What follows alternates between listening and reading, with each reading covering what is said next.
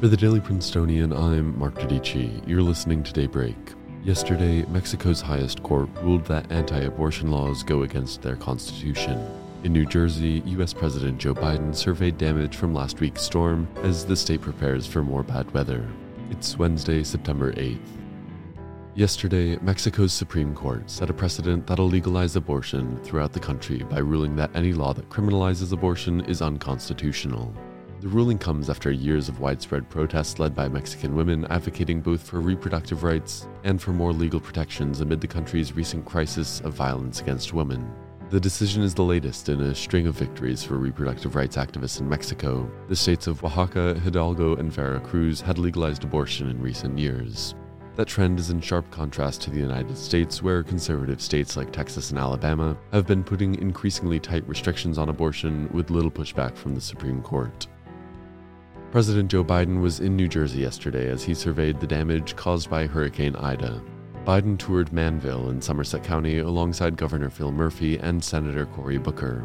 Biden was in New York earlier in the day, where he took the opportunity to advocate for action against climate change. He referenced that 1 in 3 Americans live in an area affected by a weather disaster in the last 3 months alone. Biden touted the climate plans in the infrastructure bill currently before Congress. His administration currently plans to ask Congress for billions in additional funds to help respond to the hurricane and other natural disasters. In other headlines, the Taliban began announcing senior officials for a caretaker government in Afghanistan. While the Taliban suggested their new government would be more moderate, the first appointees included hardliners who are more characteristic of Afghanistan's extremist government of the 1990s. Last night, Britney Spears' father filed a petition asking the court to consider an end to the pop star's 13-year conservatorship. Spears has attempted to remove her father from the conservatorship twice in the same number of years, and her lawyer called the petition a, quote, vindication.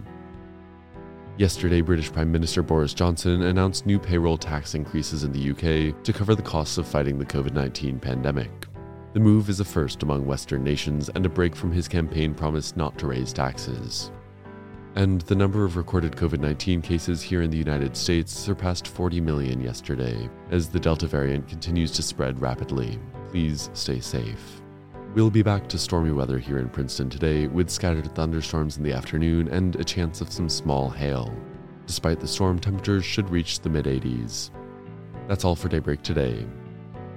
Today's episode is written by Jack Anderson and produced on the 145th Managing Board of the Prince. Our theme was composed by Ed Horan, class of 2022. For the Daily Princetonian, I'm Mark Dodici. Have a wonderful day.